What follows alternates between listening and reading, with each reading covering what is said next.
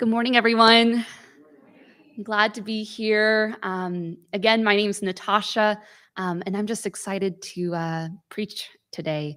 And my hope this morning is not necessarily to preach at you, but to explore this passage together, and by learning from it and also from one another. I've been learning a lot in the past year since I've been in Durham. As of Friday, it was my 1 year being here in Durham. And there's been a lot of learning, a lot of good learning and a lot of hard learning. I've learned quite a bit about theology, about the Bible, all the way to like working a soundboard at a radio station and then to like task managing, kind of, not really. But I have a ton more learning to go. Like, for instance, like at Cookout, there's like 50 flavors. What is the best one? I've tried like 20 of them, and there's so many. And my favorites right now is like the peach cobbler, which I find so weird because really it's like canned peaches and Nilla wafers. Sorry to spoil it, but it's not really peach cobbler. But there's like 50 flavors, so is this like a marketing scheme? I don't know. And then another question I have, and I guess a North Carolina question, which maybe I can get your help with after service, is what encompasses the word y'all? Like is that just like a two people? Is there a maximum? Is there a maximum of y'all is like stopped at 100? Or is it like gender specific? I don't think so, but like I just need some clarification. So meet me after service. Help me out because I'm real confused. Regardless, I have had a lot of learning to do in the past months. As Brody had mentioned, this summer I have the enormous joy to be working with Reality Ministries. As he mentioned, it is a local nonprofit that works with adults with and without disabilities. I know some of us here have had experiences, probably far much more experience than I have, but you know the joys that it is at Reality. And as I've been reflecting on my time at Reality, I've also been reading Tattoos on the Heart by Father Greg Boyle. Father Greg is the founder and director of Homeboy Industries. You might have heard of this book. It is phenomenal, like seriously a phenomenal book. Homeboy Industries is the world's largest gang intervention and rehabilitation program. It's located in Los Angeles. It's been going for a while now, and it's just an amazing book and an amazing program and ministry they have there. And this book, y'all, it's so good. I can't say this enough. I mean, if you're going to take away one thing, I mean, hopefully you take away the message, but if you have to take away, like one tiny thing, this book is so good. It's so good. It's so, so good. Go out and read it because it's deeply wise. It's heart-wrenching and it's joyful all at once. He shares story after story of individuals he has made profound friendships with. A lot of them left to be determined, some of them end in joy, and unfortunately, some end in sadness and trauma and tragedy and despair. In this book, he writes this: the strategy of Jesus is not centered in taking the right stand on issues, but rather standing in the right place with the outcast and those relegated to the margins. And today I wish to explore what it means to be standing in the right place and how that might be a bit different than just a political ideology that we love to have. Granted, this is really an ongoing conversation, so I'm not going to cover this in this short amount of time, but it is my hope as a fellow Oak person and as your preacher today that this is a conversation we continue to have, the fine difference between standing in the right place and some political ideology. I hope this is a conversation, again, we'll have as a church. And I think this passage, Nehemiah 5, 1 through 13, will help set the course. As Brody had mentioned, we are continuing with our series on Ezra, Nehemiah. We've been following this group of people who have recently returned from exile and their endeavor to build or rebuild the city of God. Ezra starts out by kind of explaining the building of the temple, the settlement, the blessing of the temple. And where we are now is in the 5th chapter of Nehemiah. They are now building the wall. Nehemiah took place after Ezra, as you might expect. And it took place around 446 to like 433 BCE. But there's this sudden halt in construction. In the previous chapter, in chapter 4, Nehemiah was acting sort of like a wartime strategist. He was having to diffuse a really scary external threat by careful wording and by successfully gathering his people together. Now, in this chapter, he's putting on his politician's hat, if you will, because now he's not necessarily facing an external threat, but an internal one. Scholars have really wrestled with Nehemiah 5, wondering why in the world it pops up in the middle of this construction story. A lot of people say Nehemiah 5 does not belong where it does. It interrupts the building narrative. Some wonder if Nehemiah 5 should be placed somewhere else, maybe in chapters 12 or 13, where eventually we'll get to is a much more of like correction of sins. Again, it just seems like such an interruption. But I personally think that this interruption in construction is precisely where it should be. Because chapter 5's situation is dire. There is an unclear famine happening, not much information about this famine, it's just happening. And there is this outcry, a strong outcry from the community, specifically the impoverished in their community. The Hebrew word for it, it's tzedakah. It is the same type of word, the exact word used to describe when the Israelites were enslaved in Egypt, that sort of outcry, their outcry to God. That's the exact same type of outcry that's happening here, an intense, a helpless, hopeless outcry. It's significant to point out that this is a communal cry. It's really cool. Verse 1, it says, them and their wives. Some of the English translations say, especially their wives complained. Thus, it is the whole impoverished community who are raising their voice in the tzedakah, this outcry. There are three major complaints that the people are facing. First, there is a lack of sustaining food, except for the little grain they can find, which leads to the loss of land, and eventually the desperate, horrible act of selling one's own children into debt slavery. In other words, this community is facing a severe loss in ownership. When the scripture mentions like ideas of interest in slavery, it might help to kind of like see what that means, because it's a little bit different in our context. Well, except the charging of interest is actually very similar to how we have it. A percentage of what you owe is added in addition to what you are already in debt. So, 5%, 10%. I feel like I'm preaching to the choir. You guys know what interest is. Except we find in the Old Testament that it is outright forbidden to charge interest to your fellow Jews. You can find this in Deuteronomy 23:19, Leviticus 25:35 through 37. And as for slavery, it looked a bit different too. Debt slavery was a common practice within this community. So I guess a question might be to readers, so what's the big deal then? If it's already a practice they're having, what's the problem? The problem is this: the perpetrators are not some sort of outside group, but they are their own fellow Jews oppressing their own fellow Jews. Despite all of Ezra and Nehemiah's efforts to unite these people, the people oppress each other. People who were once slaves to foreign nations and empires are now becoming the slave owners, enslaving their own people. In particular, Nehemiah's complaint is against a very powerful group of people, the nobles and leaders, people who made it possible to make this wall. So it's a big deal. How do you go against the very people who are funding your project? Yet regardless of these people's status, he does not tread on this matter lightly. It is said that Nehemiah is very angry, very, very angry.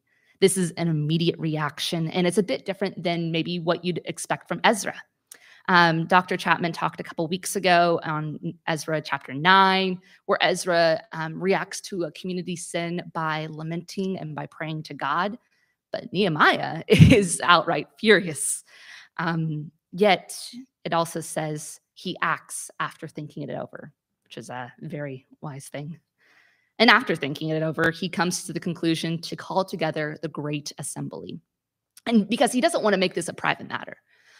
Dealing with things privately will only get you so far, but he makes it a public spectacle, gathering all the leaders, all the nobles, and accuses them of what they had done wrong.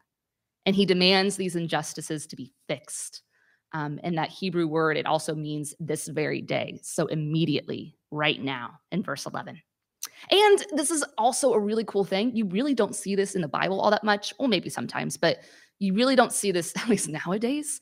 He publicly admits that he is part of the problem. In verse 10, he counts himself as part of the problem. He openly admits to lending money and he calls himself out as complicit, which is really amazing to see. And so, how do the people react? I guess disappointingly, they are silent, which I guess is a pretty common reaction to being accused. Like whenever you have kids, I don't have kids, but like whenever I was a kid or whenever you see kids and they get in trouble, either they kind of do one or two things. They love to make excuses or they're just silent because they know what they've done is wrong. I mean, even as adults, we have things like pleading the fifth where we don't say anything. Um, we just stay silent. And disappointingly, I think this passage doesn't have a big, giant apology from these leaders. I think it would have been wonderful for me to read this. And they went to the impoverished in their community and said, I'm sorry. I wanted that to be there, but it's not there. And yet they do repent in the way that they fix everything that they had done wrong, supposedly. There are two aspects to this great assembly. This great assembly is not merely just a political gathering, although it definitely is, but it is a religious one too. They call out the priests and make the leaders swear to an oath, a really big deal, to keep their promise, which makes getting out of this promise really almost impossible to get out of. And he also curses the leaders and saying, if you try to get out of this promise, you'll be shaken off. Like God will shake you off. Very intense curse. Um, Therefore, the Great Assembly is not only a restoration of justice, but it is a covenantal renewal of the people's relationship with God and with one another. I think Nehemiah's problem at hand, I mean, there's plenty of problems. You can probably catch up on it. But like one of the problems at hand is that these Jewish leaders are relapsing into the very same thing that brought them into exile a while ago. By mistreating their own people and abusing their own people, they are not fearing the Lord. That word, fear the Lord, comes over and over again, and it has a strong meaning. And by not fearing the consequences of their behavior, again, they're just relapsing into that same thing that brought them into exile in the first place. And as I was reading this passage, I found myself so baffled by this. I was like, how could these people be so goofy? Like, what is happening? Like, why would they be doing this to their own people? I mean, this is so silly, especially to your own fellow brothers and sisters right after you'd gotten out of exile. I mean, it is just bizarre to think. I mean, not long ago, these Jews were slaves and servants to foreign nations. So how could they do this to one another?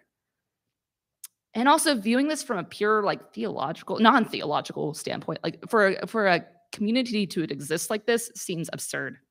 Like what civilization would exist like this? How could they survive this? The enslavement and the mistreatment of the impoverished really feels like self-sabotage. I mean, how could they do that? And I say that, but while I was baffled by this story, I just had to take like a brief second to reflect and look at the news and realize, is this not the very same thing that we are guilty of? We are guilty of so much against our fellow people. Unlivable wages, gentrification, or more generally, this horrible housing market without much of a increase in wages. The charging of interest, whether it's student loans or credit card debt, just to name a few. Modern day slavery, whether it's the exploitation for labor or sex. The prison systems, these horrible, horrible systems that we have where a felon goes to jail, often as an act of desperation, and then they serve their time, but they're continuously burdened by fees and lack of jobs and housing, which just bring them back to that same desperation that brought them into prison. I mean, the list could go on, and I would be so exhausted to just sit here and stand here and just list them all out. We probably don't even have enough time to do that. I'm sure you could come up with more. Will Durant, he's a 20th century American author and philosopher. He wrote like this 11 series set of books along with his wife entitled The Story of Philosophy.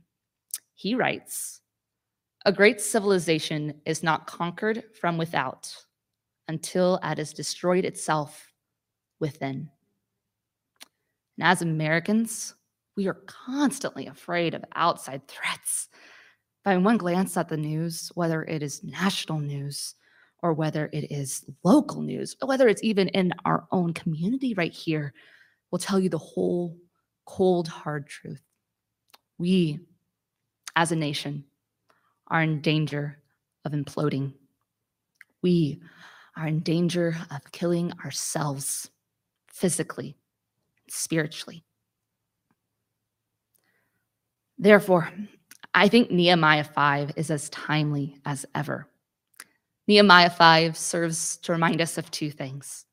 First, it beckons the question, where have we been complicit? This question should be considered on a lot of levels. And again, we won't have enough time to even just do it today.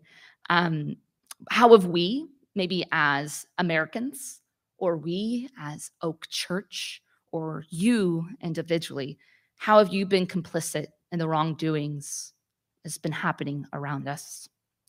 Frequently, we don't act on things until it hurts us directly or hurts our families directly. And in the situation in Nehemiah 5, the poor being oppressed didn't necessarily affect Nehemiah. I mean, he was doing well financially, probably. But perhaps this construction of the wall maybe could have still happened. Maybe it could have still happened even though the poor were suffering. But Nehemiah refused to continue building the walls around a heaping mess. Instead, he halted construction and stood up for the poor in his community. Are we also willing to halt construction from the projects and the wonderful things that we are doing in order to address a very real problem in our community? Maybe a problem far greater than building some sort of wall. Throughout chapter 5, we hear the phrase, the fear of our Lord, even beyond what we just read. Nehemiah's response to this outcry, the tzedakah, is very much like God's response to our outcry, or maybe the outcries of those we oppress. God hears the outcries of his children and will attend. In what position do I want to be? Do we want to be when God returns and comes to rectify? Or are we just going to continue wearing that badge of Christian and not actually change? The second call to action is calling injustice out. Wrong is just wrong. Nehemiah's situation is a clear act of wrongdoing on so many levels that I mentioned. And especially now, there is more than enough in this world. But just like in Nehemiah's time, we constantly choose greed over basic human rights. And just like Nehemiah, calling out the injustice may require us to call out those in high authority, those who are financing our projects. He had to call out those, again, who are supporting the very building of his wall, their wall, the community's wall. And I feel like I have to clarify something too. I feel like when you see the word call out injustice, I feel like, at least I like it like a little shiver. I'm like, okay, great. Like that's kind of virtue signaling. Like, okay, like what does it mean by, calling injustice out? But I do have to specify calling injustice out does not necessarily, and it does not mean ranting on Facebook or Instagram or Twitter, etc. Nor does it mean hiding behind some sort of political ideology or the correct political ideology. And that does not count as calling out injustice. Although I'm really guilty of this, I love to stand behind a certain political ideology and believe I have the correct stances on things. And that I can just simply wipe my hands clean because at least I have the good thoughts in mind. Maybe I'm not doing the actions, but I'm really supporting the right things in society. But Nehemiah shows that political ideology is not enough. Like we heard earlier from Father Greg Boyle, that strategy of Jesus, the strategy that of Nehemiah is not centered in taking that right stand on issues, but it is standing in the margins with those that are oppressed, those that are hurt, those that are outcast and relegated to those margins. Standing in the right place may look different for everyone. I think it does, definitely. My time at Reality has, again, taught me so much. I have learned so much what it means to stand on the margins and stand in the right place. Not to say I'm perfect. I'm not. There's definitely times where participants have called me out for certain things if I misspeak or say something wrong or accidentally exclude someone. So there's always room for improvement. But my time at Reality has really taught me what it means to stand in the right place. I'd encourage everyone to take a pause and think and determine if you're standing in the right place.